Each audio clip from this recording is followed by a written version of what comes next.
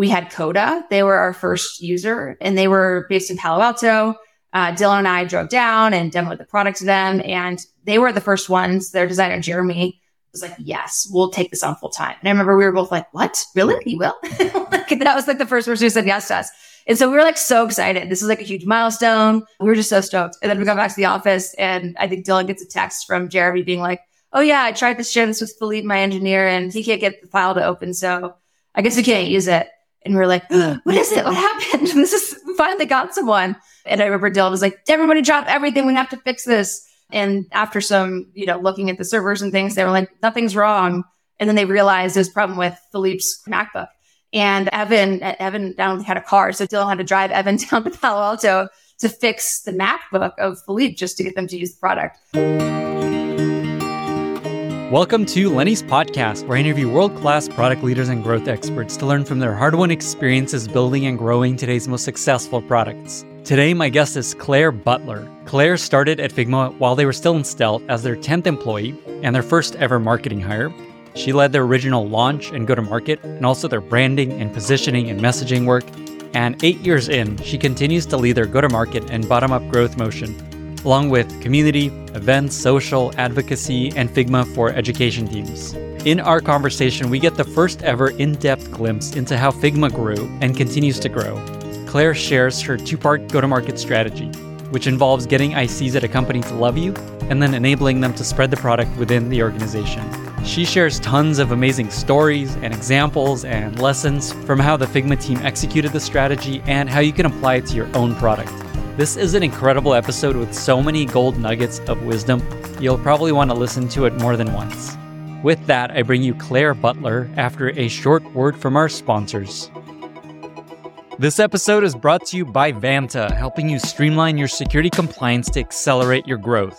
Thousands of fast-growing companies like Gusto, Calm, Quora, and Modern Treasury trust Vanta to help build, scale, manage, and demonstrate their security and compliance programs and get ready for audits in weeks, not months. By offering the most in-demand security and privacy frameworks such as SOC 2, ISO 27001, GDPR, HIPAA, and many more, Vanta helps companies obtain the reports they need to accelerate growth, build efficient compliance processes, mitigate risks to their businesses, and build trust with external stakeholders.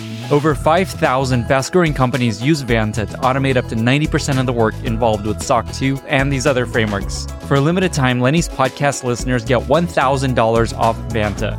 Go to vanta.com/Lenny. That's VANTA.com/Lenny to learn more and to claim your discounts. Get started today. This episode is brought to you by Mixpanel. Get deep insights into what your users are doing at every stage of the funnel at a fair price that scales as you grow. Mixpanel gives you quick answers about your users from awareness to acquisition through retention. And by capturing website activity, ad data, and multi-touch attribution right in Mixpanel, you can improve every aspect of the full user funnel. Powered by first-party behavioral data instead of third-party cookies, Mixpanel is built to be more powerful and easier to use than Google Analytics. Explore plans for teams of every size and see what Mixpanel can do for you at mixpanel.com/friends/Lenny. And while you're at it, they're also hiring. So check it out at mixpanel.com/friends/Lenny.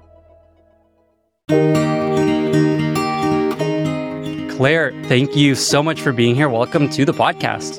Thanks, Lenny. I'm excited to be here. You've been on my wish list of guests for a long time, and so I'm really excited to be finally chatting. You were the 10th employee at Figma, which is now worth tens of billions of dollars, depending on which valuation you look at, and probably thousands of employees. I don't even know, but many, many. And you joined before the product even launched. And so I have a million questions I want to ask about how Figma grew and all the things that went into it. I'm curious what it was like to be early days at Figma. Is there a memory that comes to mind that's zany, funny, fun, tangible of just like what it was like to work at Figma in the early days? Yeah, totally. No, that's such a good question. We were right downtown on New Montgomery and Minna. And I think the thing that sticks out to me is actually two competing stories that talk about just how much at that time you'd oscillate between these like really high level strategic decisions and then like total grunt work, right? So like my first day at Figma, I come into the office and, we're going through some stuff. There's like 10 of us in the office. We're chatting. And I look at some of the plans, some of the things they're working on, and I see that they were actually had some branding and positioning and things that the product Figma was going to be named Summit. That was the name. So the company was going to be Figma, and then the product suite, the product design tool, right, was going to be Summit, with the idea that, eventually we'll have other tools, and that could be like Mountaintop, or I don't know what they had a whole thing around the different things that could be for the future product set. And I remember my first day, I had an immediate reaction of like, we cannot name this thing Summit. That's not going to work. We can't have two brands. Summit's not ownable. Like, we can't build equity in like multiple things. Like, that's just never going to work. We kind of have to just stick with one. And I think Figma is ownable and makes sense, and we should just go with Figma. So we kind of should probably kill this Summit thing. And Dylan said to me, he was like, oh, that's interesting. How about you make a presentation and present it to everyone tomorrow? And so I did that. I was like, oh, okay, I guess this is what I'm doing the rest of the day. So I went and made a little presentation about, like how we couldn't build all this equity in two places and all of the things. And then the next day we decided to kill that name. And so we went with Figma for the name of the product instead of Summit. And that's how fast things moved, right? And how much you just kind of ran with it and had ownership. I compare that to the first meetup we had, which was probably just like 10 people in the office, honestly. But I remember I was like, I was in charge of that. So I was like, had to get all the food and everything there. And I just Instacarted some things and ordered some pizza, but I'd forgotten ice. And so I had to go walk down to the nearest corner store, which was like 3 blocks away or something, and get ice. And I got like 4 bags. And I remember I was walking down the street, down probably 3rd Street, with like 3 bags of ice. And it was really heavy. And I remember thinking, this is so hard. This is so heavy. I can't carry all this ice. And it's just like, I did that too, like probably like the next week. And so I think it was just this oscillation between like, oh, we're making these high level strategic decisions and someone also has to go buy the ice. So that's what it was like at Figma in the early days. That's incredible. That's almost a metaphor. Someone's got to go carry the ice. Someone's got to get the ice for the meetup. Yep. That's so interesting about Summit. I had no idea that was that was going to be the name. So if you liked that better, I'm sorry, because I killed that. Like, who could like it better now that everyone loves Figma and that's just what it is? Do you think Figma would have been as successful with that name looking back? I think we probably would have changed it later. I think we just saved ourselves some time and without having to change it. And then how many days or weeks into your tenure was that happening? The name change, or? The first day. No, that was literally my first day. No. That was my first day and my second day. Like, not even kidding. My first day, I made the recommendation. The second day, I gave the presentation and the decision was made. Wow. I was going to ask you what the most stressful memory of early days Figma was. I'm guessing it's the same story. It's not, actually. So I think the most stressful thing, I was thinking about this, was when we launched out of stealth. So like, I come into Figma, I had lots of experience. I'd been at another startup before that. I launched stuff. But I was still kind of junior, like I had done these things, but I didn't have a ton of cycles. And I never like run the whole thing from like, okay, like messaging and positioning. Like this was a forcing function for us to do our messaging and positioning. And I remember there was like more than one day where like we locked ourselves in a conference room and I like made Dylan and Sho at the time have this positioning up on the big screen and like made them agree on it word for word, because we just never done that before. But then I'd also like never run PR press. And all of a sudden I like had to run press and PR. And I think the hardest part there and the most stressful part was like, I didn't have anyone to talk to. It was just me, right? And I didn't at the time have enough cycles to have the confidence that like the decisions I was making were the right ones. And so I like, it was hard not to second guess myself sometimes in that position. And I think that's some of the hardest times of being at a startup, especially when you're the only marketer, the only go-to-market person, is you don't know who to talk to like gut check stuff with. And so it does take this like immense confidence in yourself, but like that's stressful when you don't have the cycles, right? And so that was very stressful for me, for sure. How did you overcome that? Did you find people to work with and run ideas by? Did you just do it and figure it out?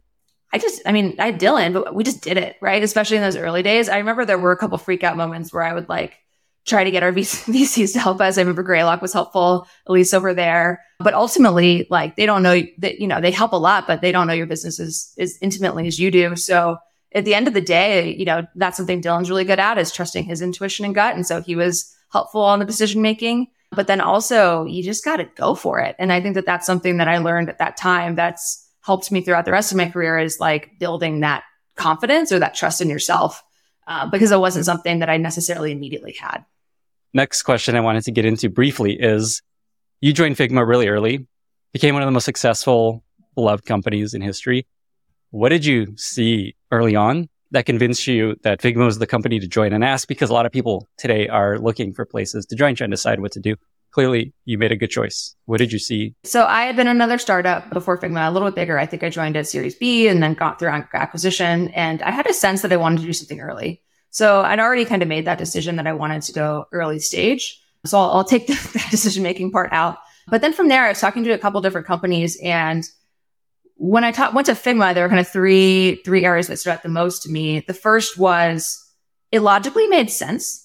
And I know maybe that sounds basic, but like I was talking to like a drone company or like a SaaS, like tech, like ad tech company. And I just didn't get it, honestly. Like it didn't intuitively make sense to me, or I didn't understand the technology or something. But at Figma, the basic premise, like immediately logically clicked for me. Like, oh yeah, I use Google Docs. I use Asana. I use all these online tools. Like that's so weird that design's not online. Like, why isn't it? And as a marketer, I'd worked with designers and sent feedback and emails, and that's really inefficient. And it made a ton of sense to me that, yes, that should be online and collaborative. So that was like the first thing that I was like, check the box. And the next one was I knew people who believed in it. So I got introduced to Dylan via Index. They were an investor at the last company I was at, and Danny Reimer specifically, and my old boss, Greg Smirin, who was an EIR there. And I trusted them a lot, and they invested in it. I also met John Lilly. I didn't know who he was. I had to Google him, but he seemed really smart. And when I Googled him, he was very impressive and he believed in it. So that was great.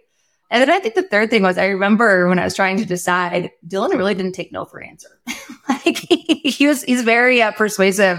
And I remember like he'd call me and text me, and then I'd have all these like concerns or things, and he would just like pick them apart one by one, like of reasons why they weren't real concerns or things to get over them. And so I think that was the third thing, is like, that's just kind of who he was. And that's how he is with everything. And so if that's how he is with me, that's how he is with any obstacle that he has. And so when I looked at that, I was just like, all right, let's give this a go. And I didn't know, right? Like I didn't know it. I had no idea it would be as big as it is today. So some of it was luck too, for sure. But those were the three things of like how I made my decision. So what I took away there is want to just believe in the idea, obviously, like make sure you actually think this could be really big. Two is some social proof. People you trust really believe in it. In this case, it was really smart investors. They knew. And then the third is just, sounds like you were also just impressed with Dylan. Yeah, totally. I believed in him. So you joined Figma before it even launched. It was still in stealth. You joined as the first go-to-market hire. You helped launch Figma. You continue to lead go-to-market at Figma. And so this is a good segue to where I want to spend most of our conversation. I essentially want to try to unpack what worked to build Figma into the business that it is today, from beginning to even now. You're also there for 8 years, so you saw a lot of what worked and didn't work. And so let's start with the beginnings of Figma and the go-to-market motion that you developed and how you actually implemented it. So maybe to start, if you could just talk about just what is a bottom-up go-to-market motion. And then you also shared somewhere that Figma has a very unique bottom-up go-to-market motion. So maybe just those two areas, just like broadly, what is bottom-up go-to-market motion? And then two, what is unique about Figma's approach? I've reflected back to get to some of these answers. I think in the moment, so much of what we were doing was influenced by like gut, by like trying to connect with people, listening to them. But when I look back is when I'm like, oh, this is like a repeatable motion. So when I look back at it, I would say that if I were to define and think about how I define go-to-market or our go-to-market motion, and we've called it a lot of things over time, right? We've called it product-led, we've called it community-led. The way I think about it now is this bottoms-up motion that really is focused on ICs, right? So it's all focused on like, okay, so you have this core audience. For us, it was designers, and they're largely individual contributors, right? So they're people who are practitioners who are using your tool. For us, it's like 8 hours a day. If you're a designer, you're in Figma all the time. And they love you, right? And you build this relationship with them within the product, but it's beyond the product, right? It's also believing what the product can be, and the company and the brand. And they love you so much that they're willing to put their social capital and themselves in the line and spread the product throughout whatever their, communities are. And the one that's connected the most to revenue is companies. And so that's where the revenue model really kind of clicks in, is you have all these individual contributors who love you, but then they also work at these big companies and these big orgs, and they become these internal champions who spearhead adoption within their organizations and eventually turn into large amounts of revenue. And I think of that as our bottoms up motion. And that's different from tops down. And a lot of SaaS is tops down, where you go straight to like a VP or like an executive buyer. They then kind of agree to doing to buying a tool. And then that kind of goes down to their organization. I think with technical tools, especially, this becomes really important. The practitioners have to love it, right? And also sometimes I wonder, does an executive care? You know what I mean? What tools people are using. And so for Figma, what that looks like and why this is so efficient of a go-to-market motion for us is we actually didn't have a sales team for the first 3 years. So all of our revenue, we did have it was paid, but it was all self-serve. And so we'd work with these, we weren't worried about things you cared about security, but all of the org features that people need and want when you're working with procurement. We were just focused on technical features for users mostly. And then the individual contributor or maybe the manager would just put Figma on their credit card. That was the way that things grew. And so there was no sales team for a long time. We did have one eventually, and I'll talk about what that looked like. But then the second thing was we also, once we did have a sales team, and even up until now, so much of our revenue and our sales and our MQLs or marketing qualified leads come from our free tier, right? So it's people, they're using it. Maybe they use it for free. We have a very robust free tier. Maybe they use it for pro, which is on your credit card. And then once it's widespread and they've gained the confidence, then they're ready to bring in sales, work with procurement, and they actually come to us and they're like, hey, I work at this company. I really want to get my whole company to use it, but security is not letting me. Can you help me unblock it with them? Right. And so we didn't spend that much money, any money really programmatically on paid or programmatic marketing, because all of our leads for sales would come in through a form on our website, which was current users, either free or pro, wanting to upgrade. And at that point, it's a very different sales conversation to unblock someone or to, just help them implement Figma when you already have an internal champion who's bought in and they're really the one leading and driving the sale within their organization. So I think that that's what's made us really efficient as this is a really efficient model and has really powered so much of our growth over time. Somebody listening to this that has, say, a SaaS, B2B SaaS company is like, oh, okay, I just need to get people to love my product and it's going to be great. And so I want to unpack that, just what you did, because it wasn't obviously an accident that people loved Figma. But before we get there, you talked about that there's a unique approach to the way you did bottom up. What do you see as what the typical bottom up go-to-market motion is that other companies try to employ that you think Figma did differently? Is it this obsession with ICs on teams, or is there some other element of it? I think there are other people who do bottoms up and who do it well. I think for us, it's unique because the individual contributor spends so much time in the tool and it's so important to them. I think about things that we focus on where it might take one click off of someone's workflow. And that seems like a really small update, right? You have to click one time instead of twice to do something. But when you're a designer and you're in a tool 8 hours a day, saving that one click is huge. Right. And so I think the obsession with quality and with craft within the editor, right, for us, for Figma, is maybe the difference. And I think about other go-to-market tools that maybe focus so much on the collaboration side or the product led of the expansion. And that is a huge part of Figma, don't get me wrong. But the tool itself, right, the editor, that's where it all starts. And that's what these people love. And then the collaboration is kind of yes, it's the thing that's our differentiator. But it's actually you stay for the collaboration. You don't want to talk about it or learn about it, or nobody wants to talk about collaboration. You just want it to work, right? You care about the tool and that the tool's working well. And so I think that maybe that's the difference, is the obsession with the tool itself. Awesome. Yeah. Something I learned recently is that multiplayer wasn't even a part of Figma at launch. I know. A year later. I know. We can talk about that if you want to know why, making a decision of when to go to self, because we almost didn't because it didn't have multiplayer. Oh yeah. Let's talk about that. That was core differentiator, and we can't not have it, but then, we did anyway. So yeah, let's take a tangent there, actually, just that decision to go from stealth. So Figma was in stealth 3 years or 4 years before idea? 3, I guess. I think is 2012 that they started, and then we launched at the end of 2015. So between around there. Yeah, around 3 or 4. Cool. And then you joined right before they launched. We're going to come back to what we were talking about, but just what did you see about that decision of now's the time to launch? Yeah, I think it was a couple things. So I think the first thing is that the team had been building quietly by themselves in isolation for 3 years. And that's hard, right? I think that was a very real part of the decision to get out of stealth, was that people had been building for such a long time. We needed momentum. We needed to have a milestone that we were working towards. And when you're just we could have just kept building it quiet for a long time more, but it was very demotivating, right? So that was like a very big part of this. So there was a desire holistically to get out of stealth, but we didn't want to do it until we knew it would at least be successful. But that was a key thing for me. Like I was working on that messaging positioning that I was telling you, like we would have, I still have the doc actually, where it was like projected on the screen, and Dylan and Joe and I picked apart every word of it. And sharing with a link in multiplayer is the biggest thing. Like that's the core differentiator. It's really funny. I remember Ivan from Notion was in Notion's early days. He stopped by and was chatting, and he's like, wait, you can't launch without multiplayer. And I was like, I know. So it was like, everybody was like, that was the core thing. But the idea was that we wanted to get out of stealth. We talked to Evan, our CTO, and knew it would take about another year for him to build it. And for me, it was like, well, is there enough here to get people excited to start and to get users, get more feedback? Because Evan was kind of building multiplayer. I don't know enough about the engineering if he was doing it on his own or not, but he was the key person doing it. But there are a lot of other things too that were being built or could be built through that year. And we wanted to get more feedback from people, right? And to really get started. And so to me, the things that I wanted to see before just deciding like, okay, so we don't have our key feature, can we still launch? Or is there enough here for people to get excited? And my first, at least my first 3 months, especially before we get going for the launch of the product, and probably even after that, I would just go around with Dylan and pilot or demo Figma to companies. That was like a lot of what we did, right? So we'd go to these companies and we'd show them Figma and we'd get their feedback. And I would be kind of driving around down Palo Alto, around the city, doing that with Dylan.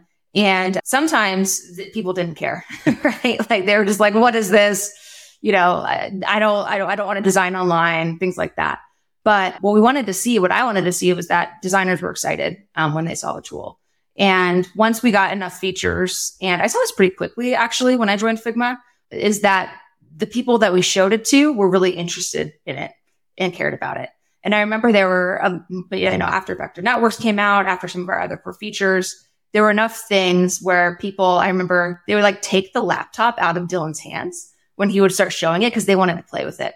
And to me, when I started seeing designers do that, even if I wasn't sure if they'd use it as a team, even if I wasn't sure if like they'd buy it, we weren't selling it yet, they wanted to try it and they were excited about it. And that kind of emotional reaction of wanting to play with it in these demos was really what gave me confidence that we were ready to launch.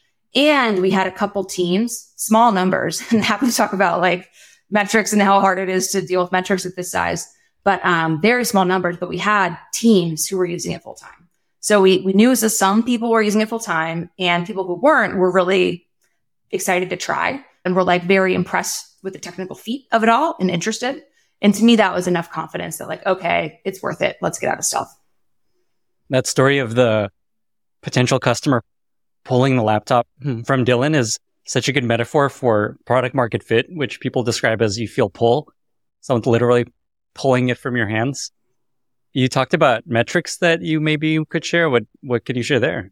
In these early days, especially with bottoms up and with all these things, and people ask me all the time, like, how do you measure things in an early stage situation? And I maybe have a controversial point of view here. I don't think you can from a metric side.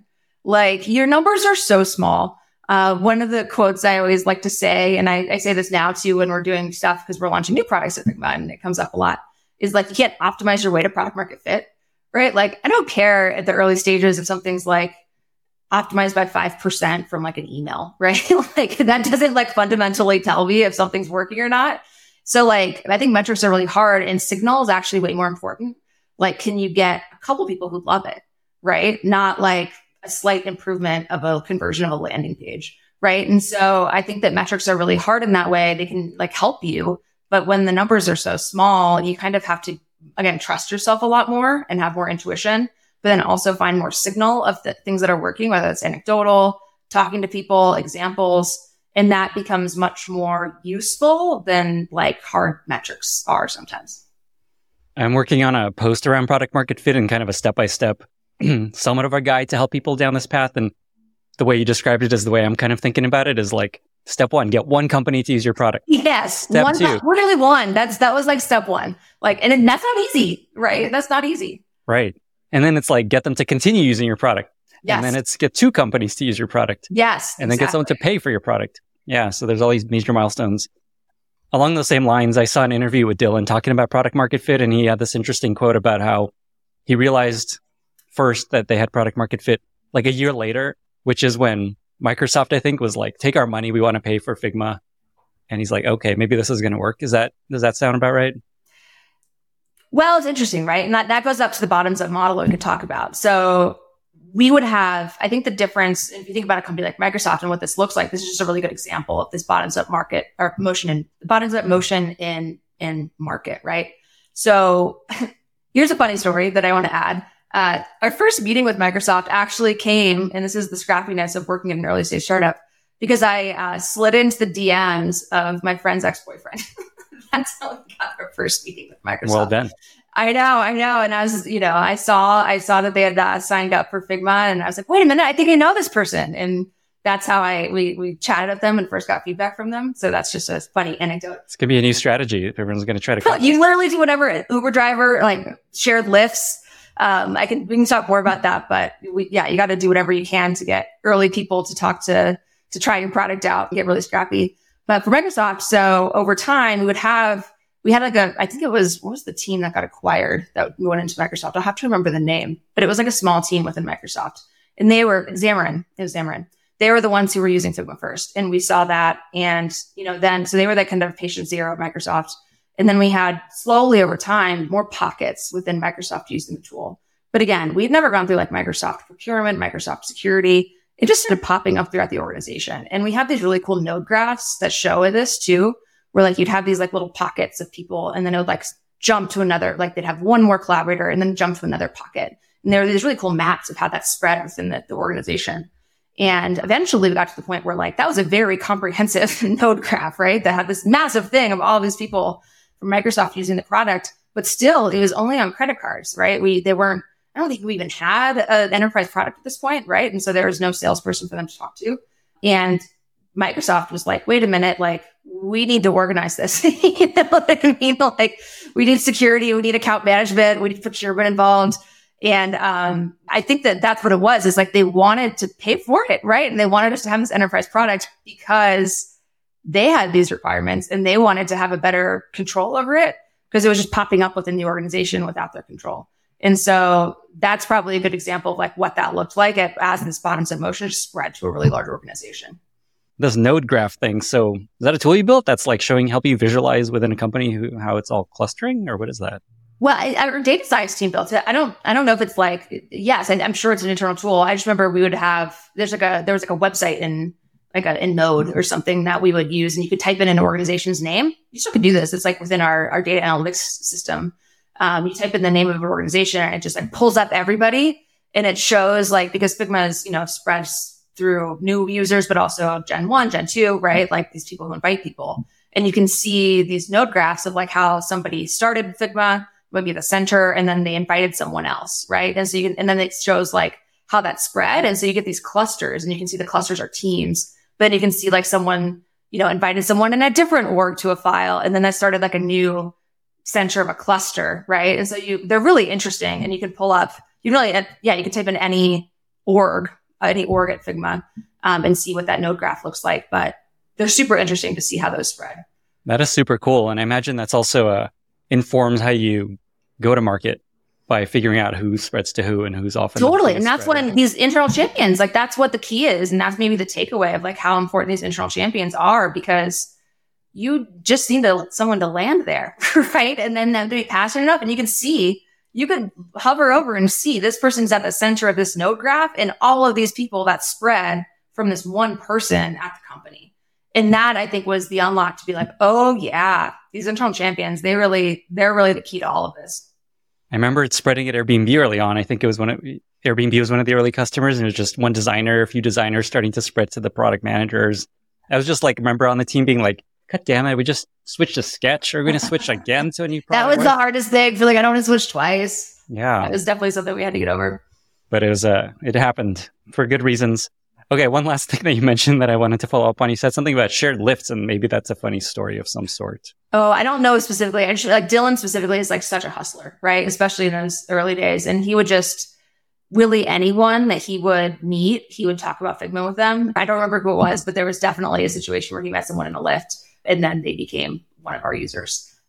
So he used every angle he could to try to get introduced to new designers, especially in his pre-launch days where we didn't have as many connections, to just get people to try it out and get more feedback. Okay, cool. So let's get back on track. We were talking about the go-to-market motion that you executed and modeled at Figma. And if there's kind of these two steps, right? Step one is get ICs to love you. And then step two is help it spread from that person. Right? Yep. Okay, cool. So let's start with step one. Okay. Like cool. I said, obviously, it'd be awesome if somebody loved your product at a company. What did you actually do to make that happen in the early days? Yeah. And it's really interesting when you think about the early days too, right? Because you're like, all right, we don't exist. How do you get them to love you when you're literally they've never heard of you before? Also, like you were saying in your situation, I used Sketch. I was maybe in Photoshop before that, right? Something else. I just made this switch over to this new tool. We finally got it working. I really don't want to move tools again. So you have that inherent thing against it there. Especially so I thought about this and I think there are 4 main areas that we focused on to make this start, right? To get it going. And then we kind of still do this stuff today. So the first thing is all about credibility. And I think in the early days, especially credibility is so important in establishing that initial credibility. Again, especially with a technical audience like designers. The second is actually building the product with your users. And I know you had shown in your podcast, and he talked a lot about this too. Just the customer obsession that we have, the care of, especially that editor tool. The third is finding a place where you can in a way that you can build this relationship over time. And maybe that's specifically through a channel where they don't have to come to you because they don't really care about you yet. Right. And they're probably not going to convert right away or start using you right away. So how do you get them to stick with you over time? So find out the channel where you can do that and then continue to build that relationship with them. And then the 4 is just being extremely transparent and honest to build that relationship with people. So I know those all sound really fuzzy, so maybe we can go into them specifically. Absolutely. Because they sound really fuzzy when you talk about them. And it's a lot of stuff is hard like that, where you're like, oh, that just sounds like buzzwords. We have I can give you some examples of these 4 things to maybe help bring some color to it. So let's start with the first one, credibility. Okay. So I was the first marketer at Figma. I think one of the things I learned right away, very quickly, was that designers don't want to hear from marketers. They don't want to be marketed to, and they have an extremely high bullshit meter, right? They're you use a word efficiency, collaboration, all of those buzzwords. And you're just I don't want to hear this, right? Traditional product marketing kind of stuff, just doesn't work. They wanted to hear technical features. They wanted to understand how technical features work. They want to hear, how am I going to use this? And then they'll see the benefits, but they don't want to hear from marketers and they don't want to be marketed to. And so I think especially with our audience in the early days, one of the things that I did was really try to not market. And that's so funny as a marketer to say that, but that was really core to build authenticity with people, right?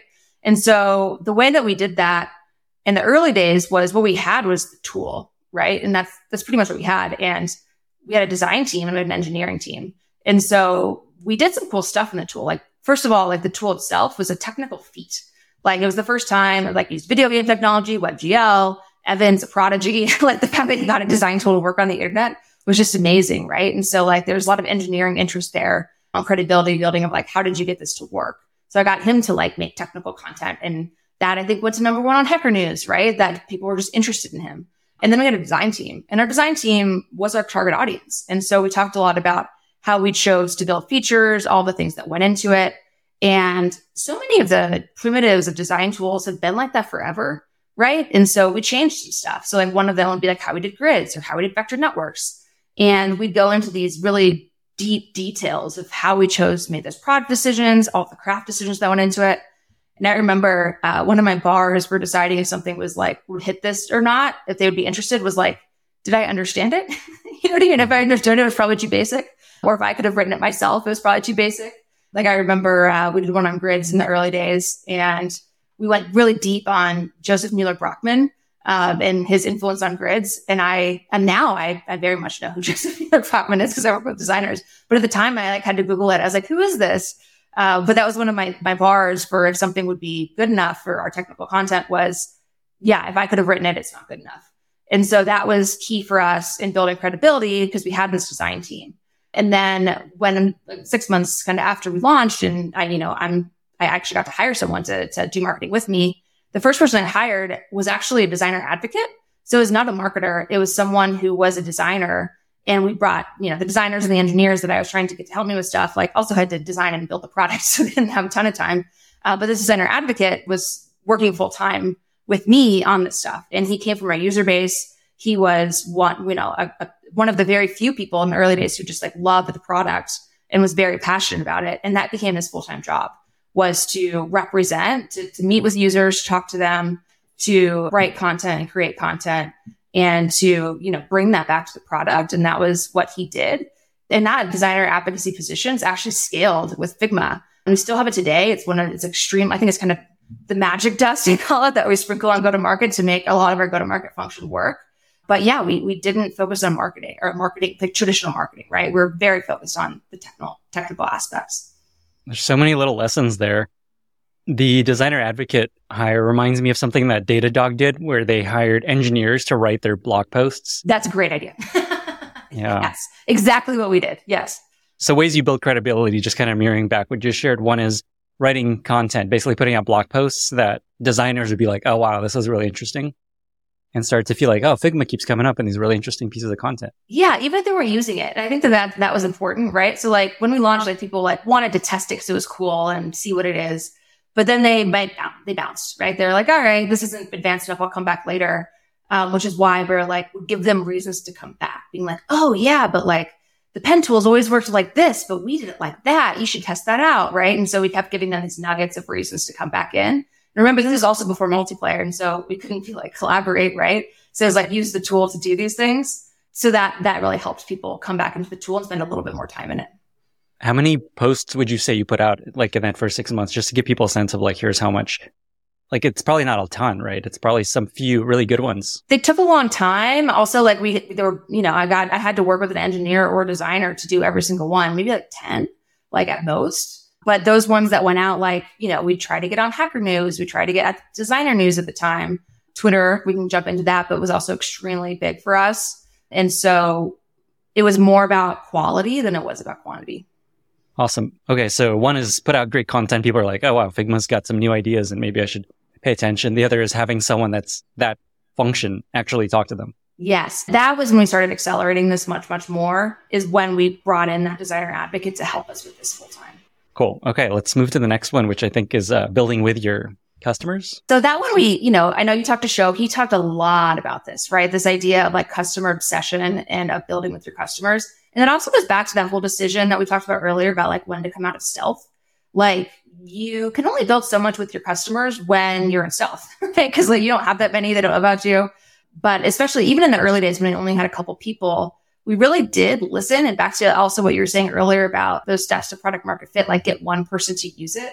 That's really what we were focused on, especially in the very, very early days. I remember the first one, I think I've told this story before, but was that we had Coda. They were our first user and they were based in Palo Alto.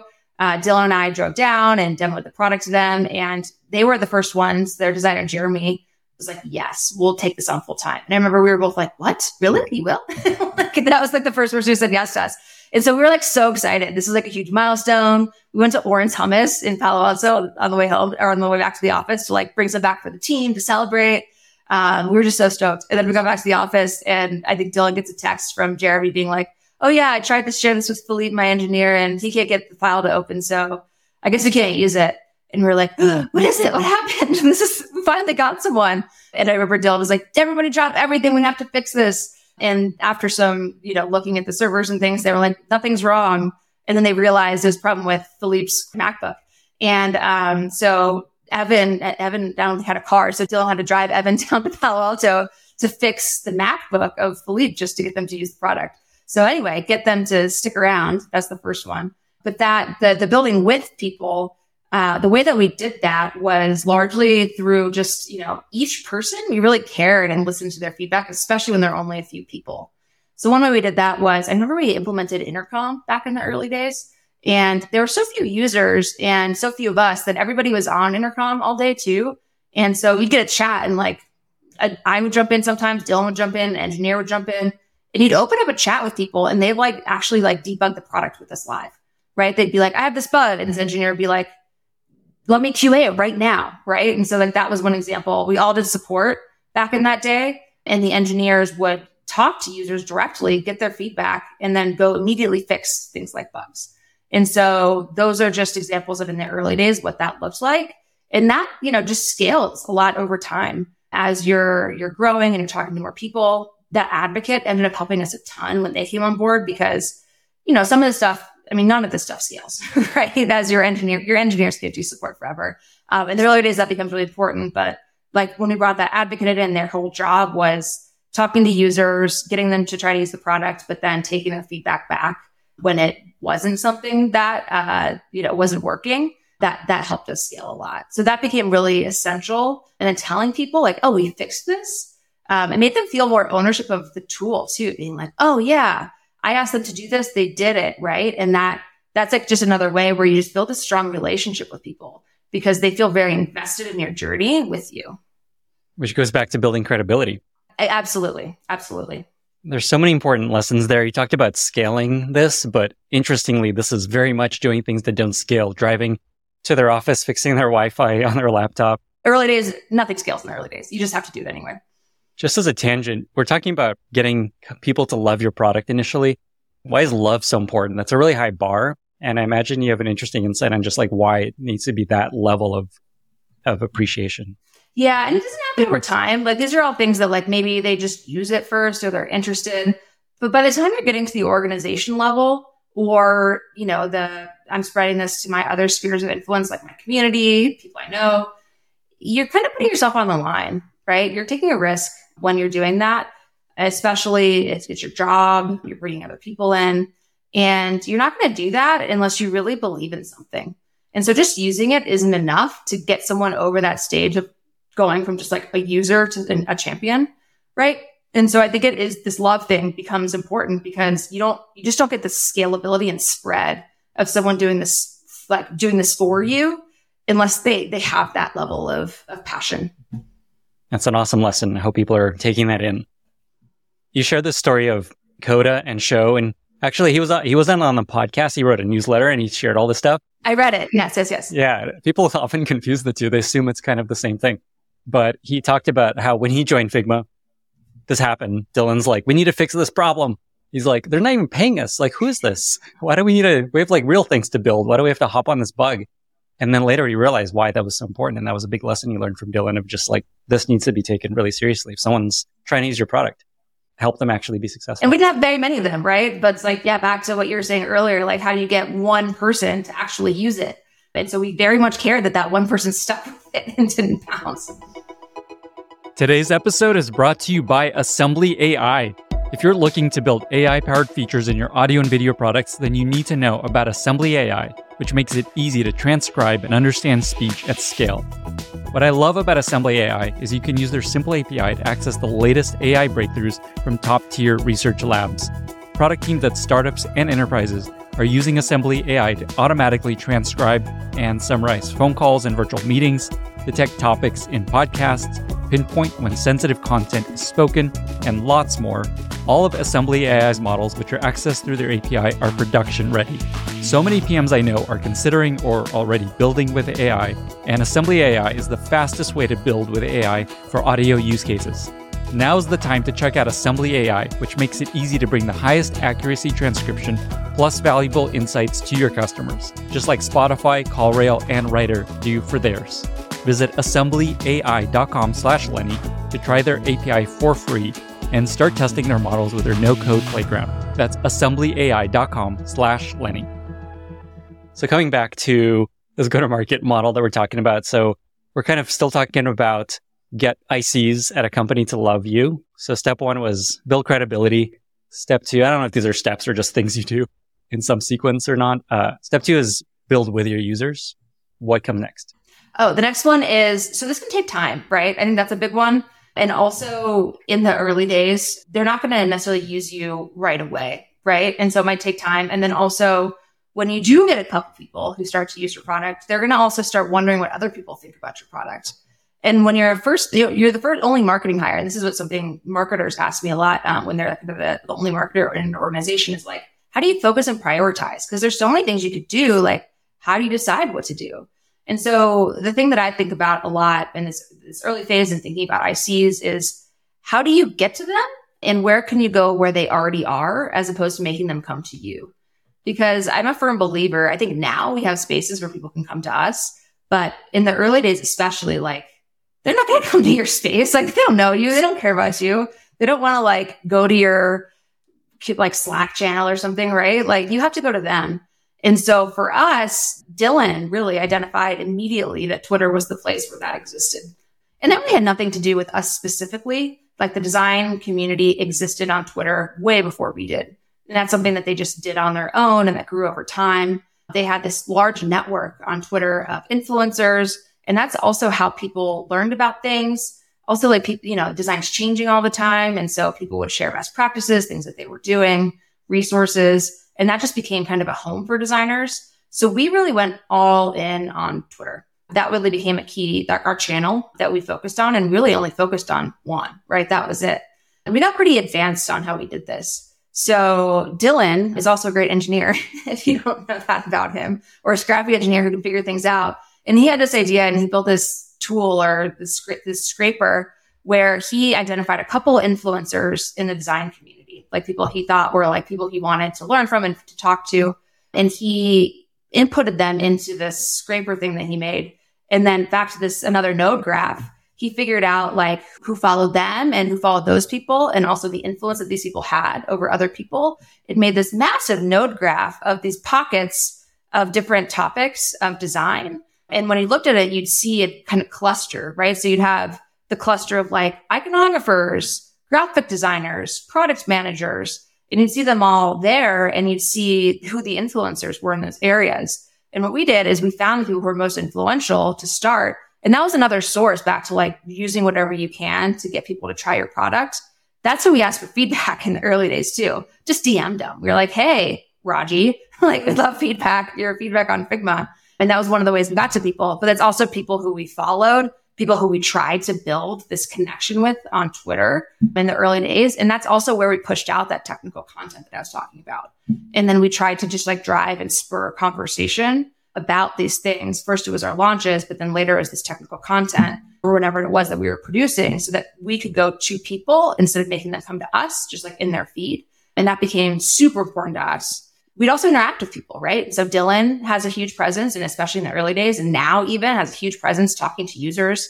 We all did show too, like our engineering team. And so it wasn't just the brand handle, it was the people. And I think that that's really important to like put a personal face behind things, connect with people, answer questions for people live there.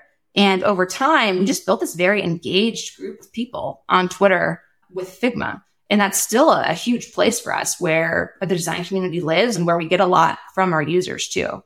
And I think the focus on that, and I think why it's so important, is it allows people to passively follow you over time without having to invest in you within the tool, So it was our way, especially because we knew it would take a while to build the product and get to a place where people would switch full time, for them to follow along with us and build that confidence with us over time and to keep coming back to the tool.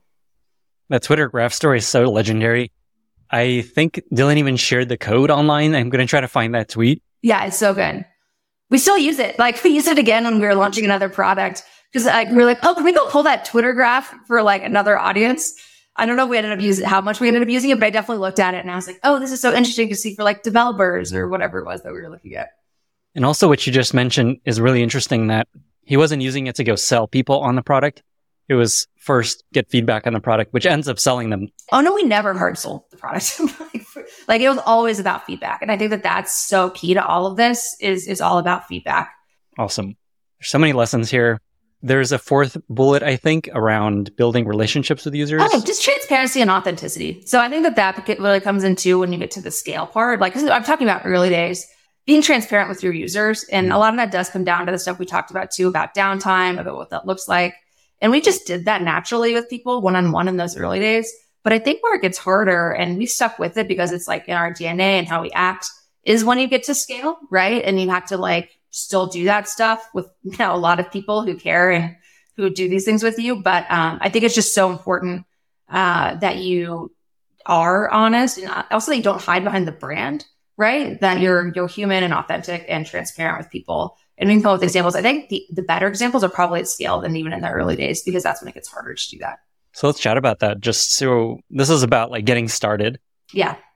How do you do this at scale, or does it change completely? Do you continue doing this in a different way? How do you approach it as the company grows? You just totally still do it, right? I think that's just so important that's how it stays, right? In the early days, you do this stuff and you kind of get the flywheel going. You get these people, you have these people who love you. But today, that's still how Figma spreads the most, right? We're going into new markets, we're going into new places, we're launching a new tool, and that becomes so important to how we still drive adoption. And so some of those things, the tactics look a little bit different, but the themes are still the same and what that looks like at scale. A couple of just examples of that are those advocates, right? That's, I think, a huge one. When I was a marketer, that advocate was just my partner. Like, he gut checked everything that I did. He'd be like, no, that's too thirsty. Or, like, you're using a fluff word again. Like, you know what I mean? Also, he was how we pitched the company. He was the people we talked to. He'd go to lunch at Etsy or whatever and just get feedback on things. And that function has really grown with Figma. So now that's a whole team at Figma. It's a large team, and it's scaled with us with every product that we launch. So now we have developer advocates, FigJam advocates, and regionally. So like, we go into a new region and they're part of the landing team. Like, we're in Japan. We need to find the Japan. Now we have two of them. It's the Japan designer advocate, right? Because it's just so core to how we do things. And we've scaled that. So I think on the credibility side, like, I think that those advocates and scaling those advocates are like the magic dust, that I always call them the magic dust, that like make sure that we are able to build those relationships and stay authentic throughout everything we do.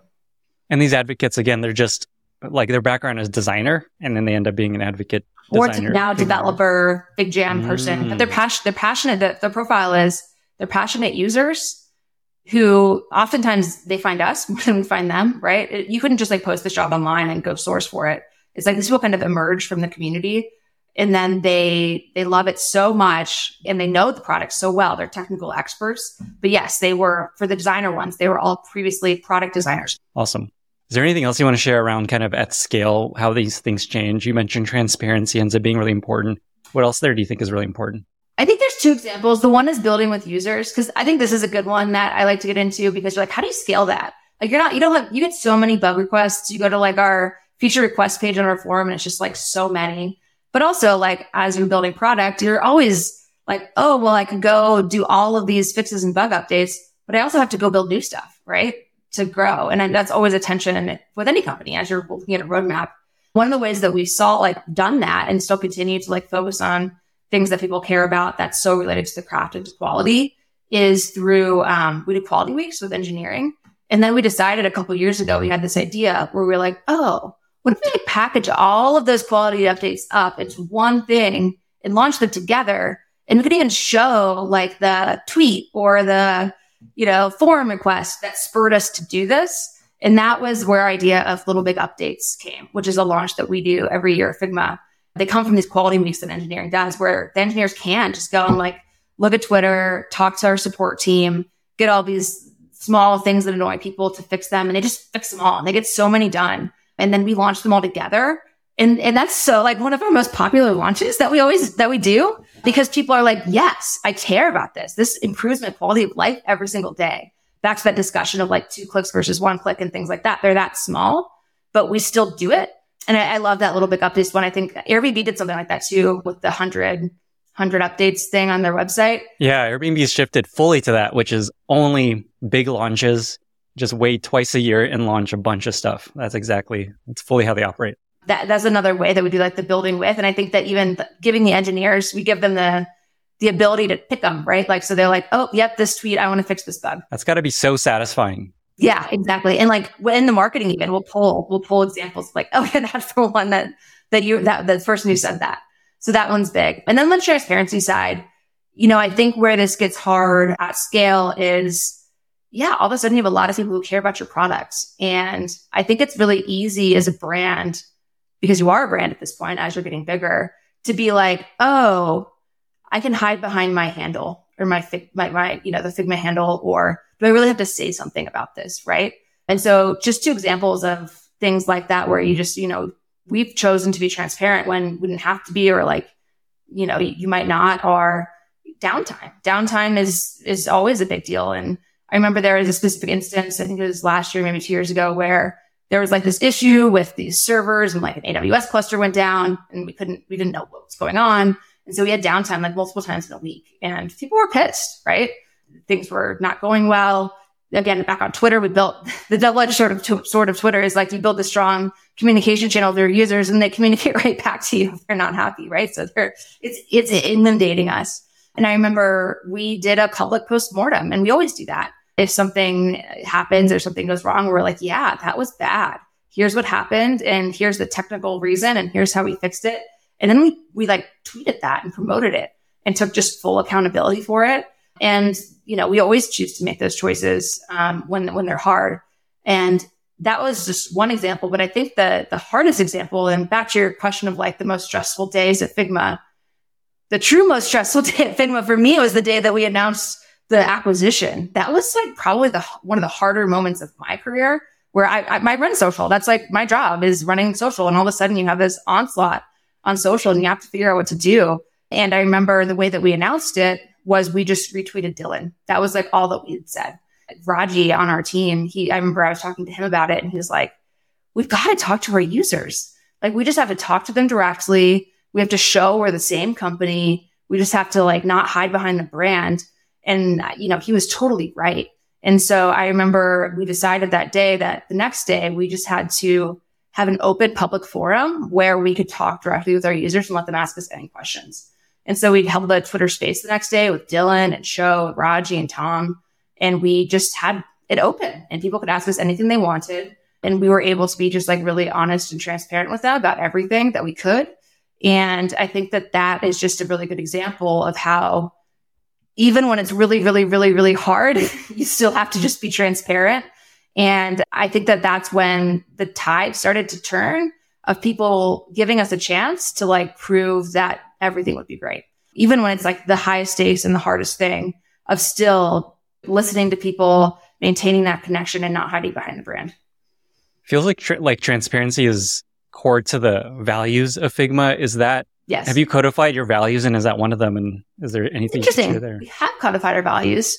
It isn't explicitly listed out, which is interesting, but I think of it as our value, especially with our users, right? We think about our value a lot as like run with it, build community, love your craft, and all of those definitely come through. Play. Maybe this should be one because I think it's so core to how we make decisions and our framework of when we have a decision, which way we're going to go.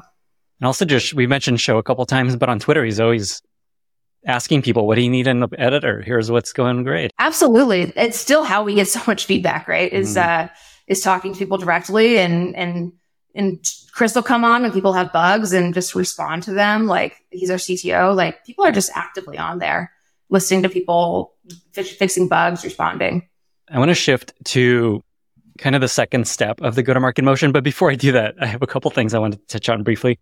One is you even mentioned Config, this conference that you ran, which is a good example, I think, of scaling a lot of the things you're talking about. It used to be Twitter, social graph, find people on Twitter. Now it's like this epic conference that I think people just love. I was on Twitter the days of Config and it's just, my whole feed was just like, oh my God, Config is the best thing. So many talks and so many people. Config is such a good example. I remember I could happily talk about Config. The way that we do Config, I think I'd never run a conference before. Maybe that's probably part of it. And I brought somebody on who had, but she and I were both sitting together and being like, okay, like, so yeah, we're doing a conference. Like, how do we get the content for this conference? Like, what do we do? And we didn't know. And so we just decided, like so much of what we do is like listen to our users. Let's put out this call for proposals and see what they want to talk about.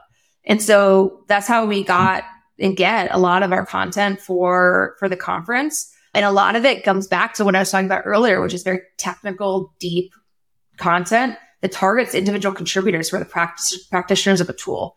And through that process, we build these relationships with these speakers. Our advocates like help them shape their talks. And then I think that we do produce really strong technical content through that process and through Config. And we're also able to, with these people that we work with, help them grow their own profiles, right? And that also helps them stay more connected to us, helps them become thought leaders in their own right. And so I think we're able to just draw so many different people who are the practitioners and the ICs, because we're not just putting thought leadership out there. We're talking directly to how to use the tool and the things that individual contributors are still dealing with. Yeah. It's kind of a lot like this podcast and my newsletter. It's like how to actually do stuff, not just a bunch of big ideas. Totally. Yeah. No fluff. I remember seeing a tweet about it where someone filmed being inside of it and they're like, it's like a rock concert. It's not a conference. Oh, that too. We also just have fun. That's another big part of it as well. I remember literally saying like, how can I make this more fun? So that was a big part of it. Sounds like another value. Yes. Okay. Let's talk about step 2 of this go-to-market motion that you've developed, which I think if I were to just simply describe it as help people spread it within the organization. Is that right? Yep. Cool. All right. How do you do that? All right. So again, I've got 4 things here and I'll list them out and then we can go through them. The first is like make it easy to try the tool and to share it without a lot of gates, right? So that you can do this. The second is those DAs. I want to talk about how those DAs work in our sales process. Oh, designer advocate. That's our acronym for them, designer advocates, because they're so core to how we sell and how this works. The third is finding the operational thing that like allows you to scale. For us, that's design systems. The thing that like was the biggest blocker to somebody using Figma and turning it into like your biggest reason to adopt. And then the last one was was still about maintaining and growing that connection with those internal champions over time. So those are the 4 things. And again, it looks different, similar concepts with different ideas when you look at that in the early days versus like what we do today with scale. Awesome. Let's get into it. All right, cool. So the first one's making the product easy to try and share. So we talked about this a little bit, but if you go to Figma.com today, it's very easy to sign up for a free account, right? I have a free account myself on my personal side for designing my house, which is the other thing I used Figma for. But you just go and you can try the tool. And I think that's so important for us to allow someone to use it over time for a long time until they have confidence enough to be able to want to spread it within their organizations.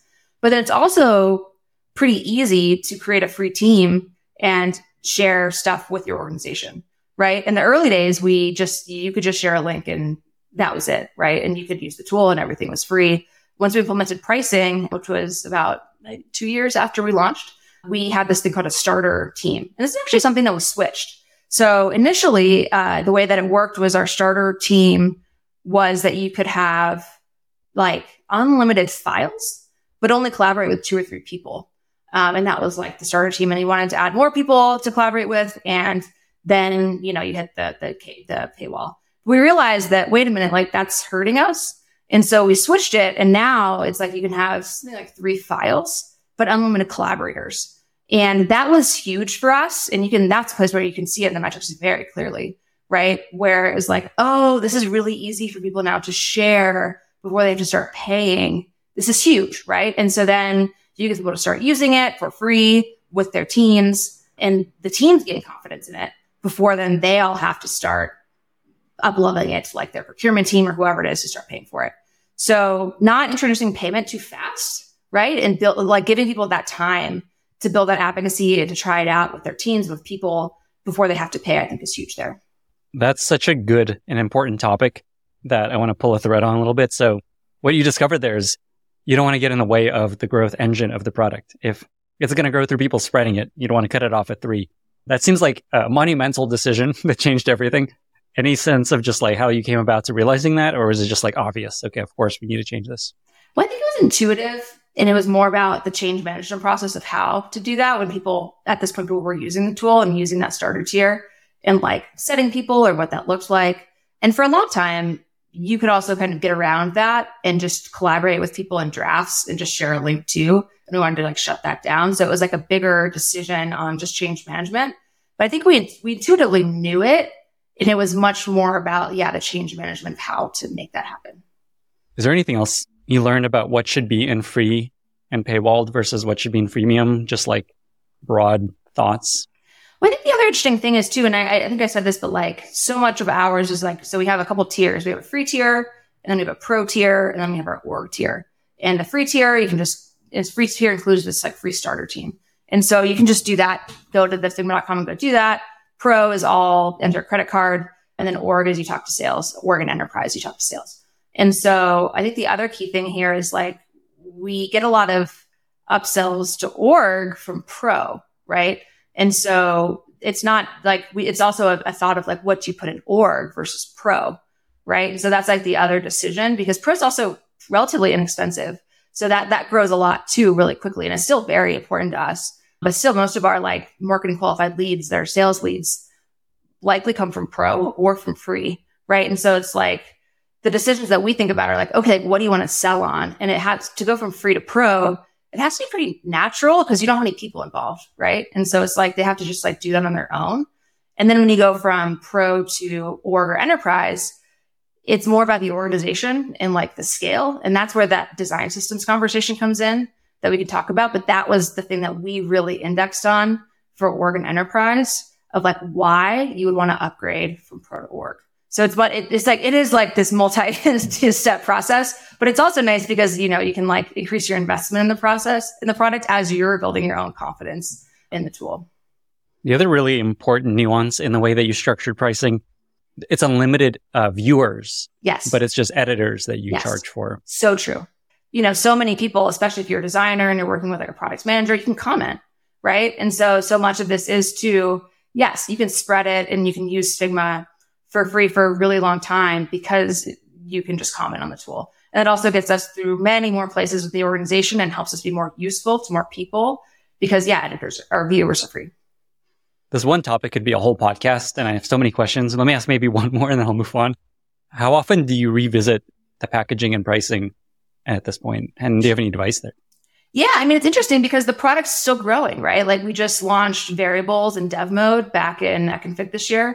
And that influenced pricing and packaging and still is, right? And so FigJam too. And so I would say the core foundations aren't something we revisit a lot, but we're continually adding new features and we have to think about what tiers should they go in? What does that look like? So those things influence that all the time. By the way, I recently upgraded to the non-free pack because I hit that limit of 3 with the designer that I work with. Yeah. So it's also kind of annoying because you have to like keep moving things in and out of like drafts. That's exactly but it's like, oh, this is worth my $12 a month or whatever, just to not have to bother with it. Yeah. Once you realize like, okay, it is not that much in the scheme of things. I'm just going to do it. But It's interesting how like, it's not that much, but I still like, I don't really want to pay that. For sure. We all do that, right? Especially because so much of pro, like so many people have individual pro accounts, right? Because it's not necessarily a business or maybe it's a small business or you're an individual. And it's very different from an organization where someone else is paying for it. Yeah. So funny. Okay. Step 2 is around designer advocates. Talk about that. Yeah. So I just think these DAs, so sorry, I keep calling them DAs because that's what we call them internally. It's cool. Now we know. So advocates are just so special and such a big part of Figma. And like I said, it took us so long to start charging or to bring in a sales team. And when we first hired our first salesperson and our first sales like rep was the same day that our next designer advocate started, who eventually the first designer advocate left and did something else. And we brought in another designer advocate and he started on the first day that the sales team started. And at this point, more people were using Figma. We'd had that pro tier going for a while. And Tom, who is still here today and is leading that team, Tom Lowry, he was a passionate Figma user, but he was a passionate Figma user who brought Figma to his organization. For the first one, we were so early, he didn't have an organization to bring it to. He just loved the product. But Tom, he was the internal champion at his company who got his company to adopt Figma. And so when he joined Figma, that was really the mindset that he brought to this was also like, how to use this as a team. And why I think this is so special and so foundational that they started together is that they would go talk to users together and they would bring him into the sales process. But he was never a salesperson, never had a quota, doesn't live on the sales team, technical expert who has such a deep passion and a deep understanding of the tool that he would come in and just help explain the product to other designers. And it goes back to that same theme that I talked about earlier with marketing, where I realized that I would never have the credibility with designers that a designer has. Same is true with sales. Like they're never going to know the product as well as a designer will. And so Tom being there and Tom being able to be like, oh, I understand exactly what you're talking about and what your problems are. Here's how this works, or here's where you're blocked, or here's an idea or best practice of how to use this. Like that just became so powerful and so useful for them and for the sales team that they ended up calling it the Tom factor, like when he would join stuff. Because it wasn't necessarily like a structured process at the beginning. They'd just be like, hey, Tom, can you come help talk to this company with us or like help show them how this works? But then they called it the Tom factor because he was so powerful and their deals were so much like more likely to close if he joined the calls. But it wasn't his full-time job either. Like he also is connected to the product because he's like this special person who was a designer, was a core user of the product, and then talks to hundreds of customers. And so he's like, has the best way of synthesizing product feedback and then bringing it back to the product team because he has all of that context, right? And so I think that that role is just so special. And it's something that we've actually chosen to scale because it's just so valuable. In the same way it's valuable for marketing, it's valuable for sales. I think we're going to spur a lot of companies building these teams with this conversation. I can't speak highly enough about it. Like marketing, like we think of it when, as we're scaling this role, we're like marketing, product, and sales. Like that's where, these people come in. And I think when you have a technical IC audience, I don't see how else you could build any credibility or get anywhere with people if you don't have someone who deeply understands it, integrated in marketing and in sales. Who does this team report to? Me. Awesome. Yeah. Okay. So we're talking about how to help your product spread within an organization. You talked about developer advocates. You talked about making it easier to spread. What else? Let's talk about design systems. So let's say you're a designer and, you're designing an app and like you need a button, right? Rather than going in and making a new button every single time, you need a library of the button, right? With the color, the spacing, the padding, all that stuff already predefined. Maybe it's tied to code, maybe it's not, but you just want to pull that in. And then maybe there's someone on the design system and maybe there's brand designer or someone who's like, oh, we changed this from this font to that font, that that, and it just updates everywhere, or a padding change and it updates everywhere. And that's like the most simplistic version is a button, but this stuff gets way more complex, right? This turns into like, here is our welcome screen. Here is our header bar, like all of the different components that then become like whole pages. And it's a huge efficiency thing, right? If you have a very robust design system, you're just pulling in all of those components instead of having to design those from scratch every single time. And it's consistent. Like you have hundreds of designers in an organization, they're all making buttons, like they're going to be slightly different. And then engineering's like, wait, what padding do I use? And so it's very inefficient. So a lot of organizations use these design systems and they become very advanced over time. But Figma did not have design systems in the early days, right? Or if we did, we had them at the file level, but you couldn't like share them with other people. And so that was a huge blocker for us for a really long time, was like these big companies were like, oh yeah, this is cool, but like I need a design system. Like how else am I supposed to work with engineering? Because this is so big in engineering too, because when you're able to, identify all of these different buttons and these components in advance, you can tie them to code and then it's easier for them because they don't have to like inspect it every time. Right. So it's like way better for everybody. So it was our biggest blocker, but then we decided like, no, we're going to focus on this.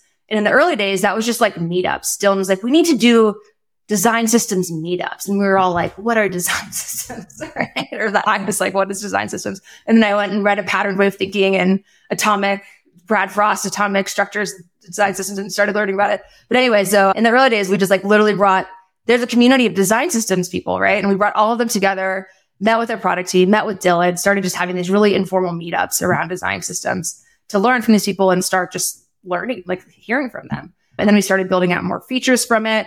And then we just started really leaning into the technical like aspects of how companies use and scale design systems. Because while design systems are so important, it's also very hard to get an organization to do because it's like an efficiency thing that they also have to like invest in that isn't immediately connected to a launch that day. Right. And so every company is at a different phase of maturity of where their design system is. But we really leaned into the content, into the features, into eventually showing how people do it in Figma, both at the beginning level, but then at the very advanced level to really lean into that. And that also went into marketing, right? So we have designsystems.com. It's like a Figma property. We had a whole conference around it in the fall called Schema, where we just bring in these advanced design systems practitioners and they just like show you how they're working. And that's so important too, because design systems are one of the main reasons you upgrade from pro to org or enterprise, right? Is like you're at this phase where you're getting more organized, you're more advanced, you're a bigger company. And so that's one of our big gating features for upgrade. And so that became just the key thing we leaned in on. And that's bottoms up specific because these people are not, the people making the design systems are not like the VP still, right? Like the next phase of bottoms up are the ICs and then the design systems people. And now those internal champions are largely design systems people too, right? They're either the biggest blockers or the biggest champions, depending on if you can win them over.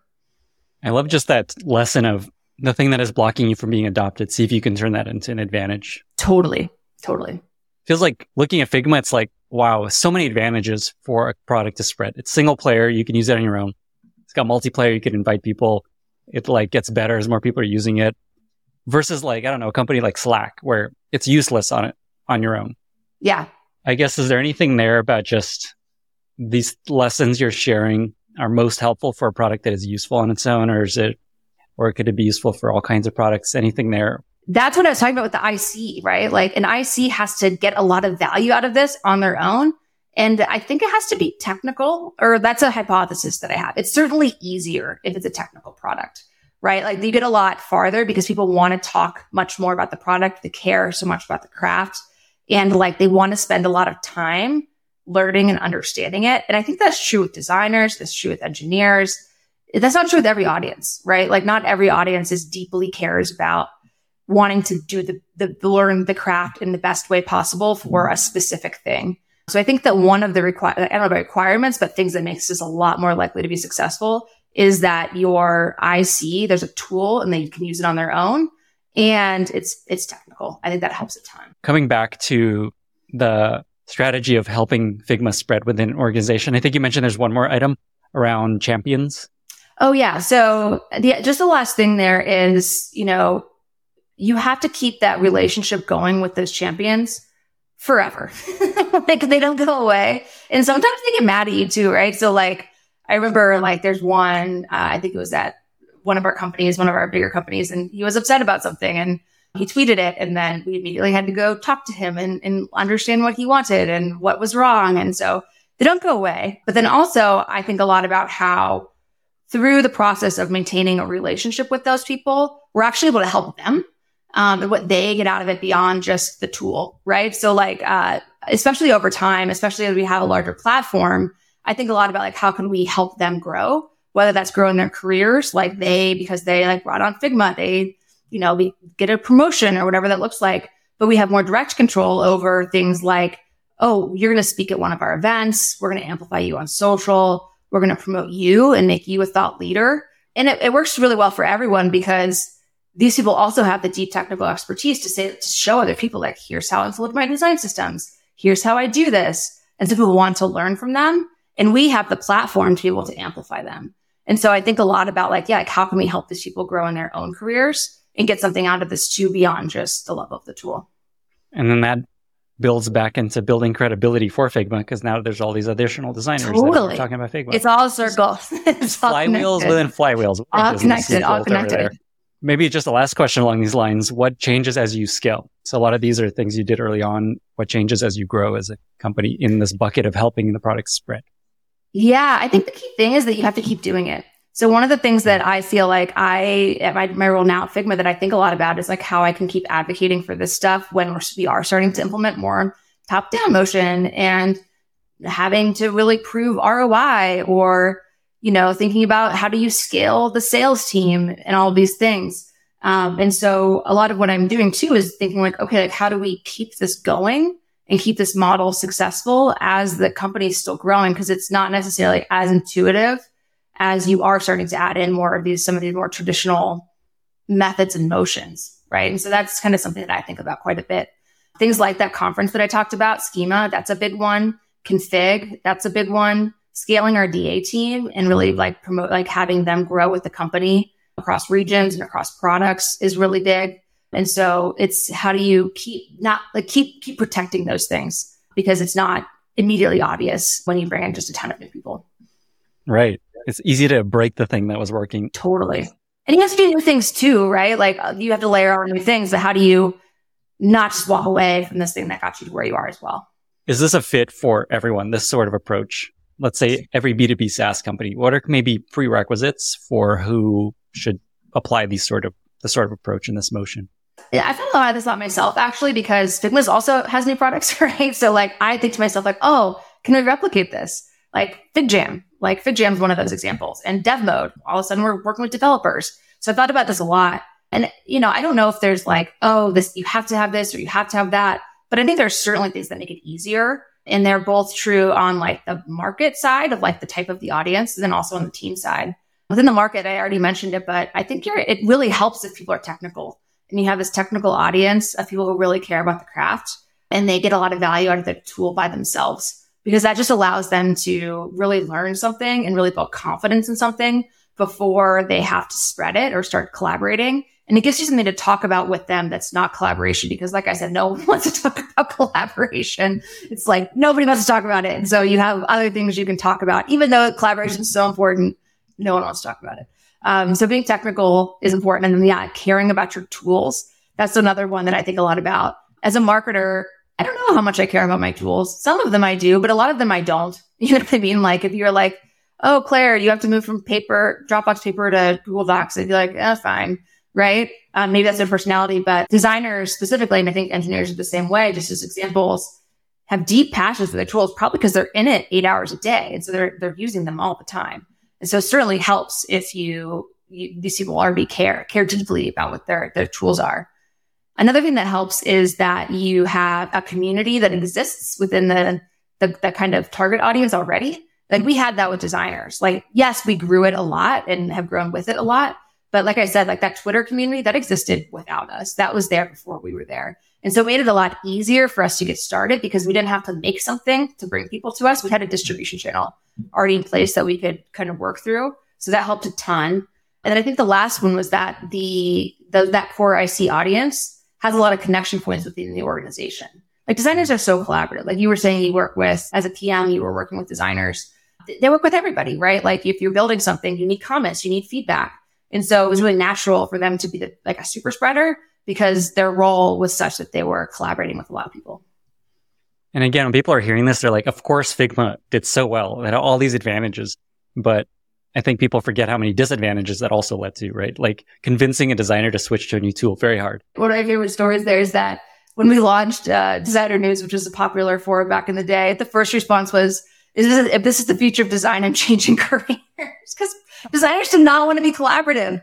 There was like this process where people were like, oh no, I want to like do my work on my own and then present when I'm ready. It was like a massive shift in getting them to think in a different way to do this. So even to me, it was intuitive, but of course you'd be collaborative, but designers did not want to be all of them right away. I think it's only like a clearly successful product after the fact, only after the fact. This reminds me of another story Show shared with me about Uber, which was also very classically not collaborative and very siloed. And there was a big push to adopt Figma to help encourage more sharing because that was against the culture. Yes. So yes, that was a key problem. And it's still a key problem with a lot of design organizations is that, they're siloed. And it's an organizational shift to get people to be collaborative. What sort of team do you need to have in place to approach growth and go to market in this way? What did you find was really important? The most important thing there is that you have an executive and a leader who believes in this. Like I did not start this, Dylan started this, right? Like he was the core person who believed in this and who drove a lot of this.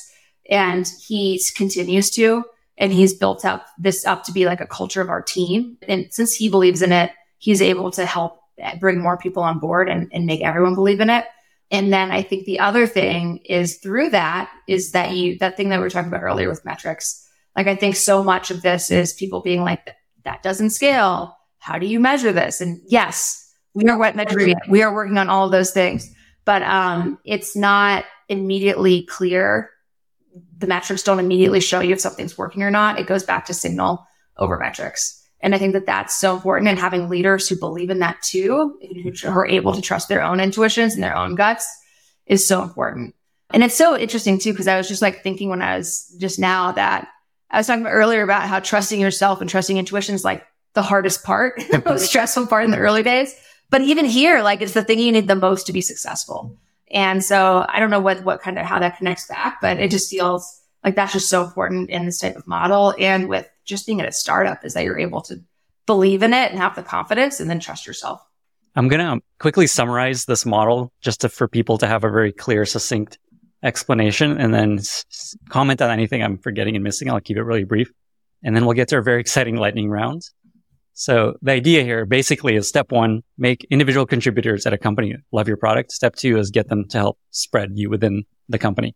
And to get people to love your product, the 4 keys that you shared is build credibility for your product, build a product with your users, focus where you can connect with your users one-to-many. In your case, it was Twitter, and build a relationship with users so that they can start to trust you, and transparency is a big part of that. Before I move on to step 2, anything I missed there? Nope, that's it. Okay, cool. And then step 2 is help them spread that product within the organization. And what you found was really important there.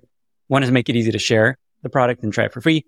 2 is designer advocates, being involved in the sales process, have the Tom factor.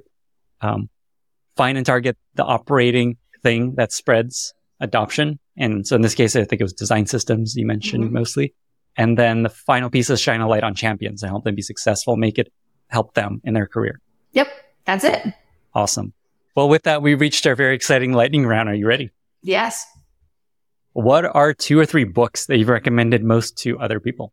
I recommend management books a lot to people. The other piece of this that we didn't touch on at all is scaling a team and like all the things that go into management. That'll be our next step, our next podcast. Teaching and also growing new managers. And so Radical Candor and Dare to Lead, to be honest, are the ones I recommend the most because I do a lot of coaching new managers and helping them learn how to manage. And those are the first 2 I start with because they're so good. What is a favorite recent movie or TV show that you've recently watched and really liked? So I just watched 100-Foot Wave on HBO, and I watched it because I'm going to Portugal next week, and that's a place where they have like the biggest waves in the world. And it was just really interesting to learn all about Nazar and Portugal and all of the waves and the surfing culture that's grown there. So that was just a fun one that I watched recently. And is your plan to do a 100-foot wave? No, because I'm expecting, so there will be no surfing for me. Oh, wow. Yes, congratulations. I know. So I'll be doing yoga on the beach when my partner surfs. Amazing. We just had a kid. And I know. It's a whole other podcast topic. That's a whole other podcast. This podcast, just parenting starts to come up again and again. It's interesting. Okay, we'll keep going. What is a favorite product that you've recently discovered that you love? Okay, so you might cut this because it's a little promotional, but FigJam. In the last couple of months, especially, I spent a lot of time having to create strategies and files and explanations. And I spent in meetings, and I spend all of my day in FigJam, like literally all of my day. And I work with Figma. I use the product, and I was using Figma for a long time, but FigJam for me and my role, literally use it every single day. And now I cannot imagine living without it. It replaces so many different tools for me. Great pitch. We will not be cutting that. Great. I'm also a big fan of And it's true. It's very true. I'm in there all the time. I think I'm the most active FigJam user. I had to go validate that in the metrics, but I'm in FigJam all the time. Next question. What is a favorite life motto that you like to repeat to yourself, that you share with people, something that comes up when I ask that? When I was younger, I really was, I've always been motivated, but I have to get this thing right now, right? Whether it was in my career or I was an athlete growing up. So I really wanted to perform and do well in things. And I just put a ton of pressure on myself. But I recently got, or not recently, in the last maybe 5 years, got this motto of consistent pressure over time as being more of my motto, and taking some of the pressure off of having to do things immediately or get to a certain place too fast. Kind of maybe it's more to Atomic Habits or things like that. But I'm just much more in this mode of you're not going to get everything done. It's a startup, a career, whatever. It's not going to happen immediately. You just have to keep working at it and not giving up, and having that grit to keep going and keep pushing over time is way more important than any immediate accomplishments. That is so good. I just added this question to lightning round, and these answers are so good each time. Consistent pressure over time. I so get that. Reminds me of how I think about the newsletter. It's just keep at it. Keep at it. It doesn't have to be the best thing ever every single time. Just don't give up. Great answer. Final question. What's your favorite use case of Figma that you never expected? So I think I kind of mentioned this a little bit, but I use it for home renovation, FigJam especially. So I renovated a house with my partner, and we're doing another one right now. And I couldn't do renovations without it. I copy and paste, I start with Pinterest, get ideas, but then I pull them all to a mood board on FigJam, and then I circle things, and this helps me communicate with my partner. I'll send it to him and get, comments from him on stuff, links. And so, yes, we also will draw out rooms and model things up and have it on the iPad. So yeah, interior design and home renovations on FigJam. Claire, we've talked about making people love your product. I think people will love this episode. Hopefully they also spread it within their organization. Thank you so much for being here. 2 final questions. Where can folks find you online if they want to reach out, and how can listeners be useful to you? I guess Twitter, like I'm not active per se, but that's probably I don't look at LinkedIn, so Twitter would definitely be the place. Just Claire T. Butler there. And then helpful to me, you can tell me your feedback on FigGem and dev mode. That would be really helpful to me. And then I guess the other thing is parenting tips with work. Like I'm a little nervous about that, right? Like I love my job, love my career, and I'm going to be a mom soon and need to figure out how to make that work. So I want to hear how other people have done that. I can give you 2 quick tips right now. One is there's a guest post during my pat leave that Tamara, I forget her last name, wrote, which is basically a leave guide, like a guide to I need this. I'm up. working on this right now. I need this. Okay. I will send this to you and I'll link it in the show notes. Also, right before I went on pat leave, I had Noah Weiss on the podcast who was just leaving pat leave. And he gave me this awesome advice of don't over extrapolate every moment. This is less about getting ready for paternal leave and more just being in it, which is don't over extrapolate things that are going on. Like you're not, that one thing that's bothering you or is a problem is not going to continue necessarily. Let it go. Good one. I love it. All right. Well, that's a parenting podcast a little bit, which is totally cool. Claire, thank you again so much for being here. Yeah. I'll let you go. Thank you. That was really fun. That's my KPI for this podcast. Great. Bye, everyone. Thank you so much for listening. If you found this valuable, you can subscribe to the show on Apple Podcasts, Spotify, or your favorite podcast app. Also, please consider giving us a rating or leaving a review, as that really helps other listeners find the podcast. You can find all past episodes or learn more about the show at lennyspodcast.com. See you in the next episode.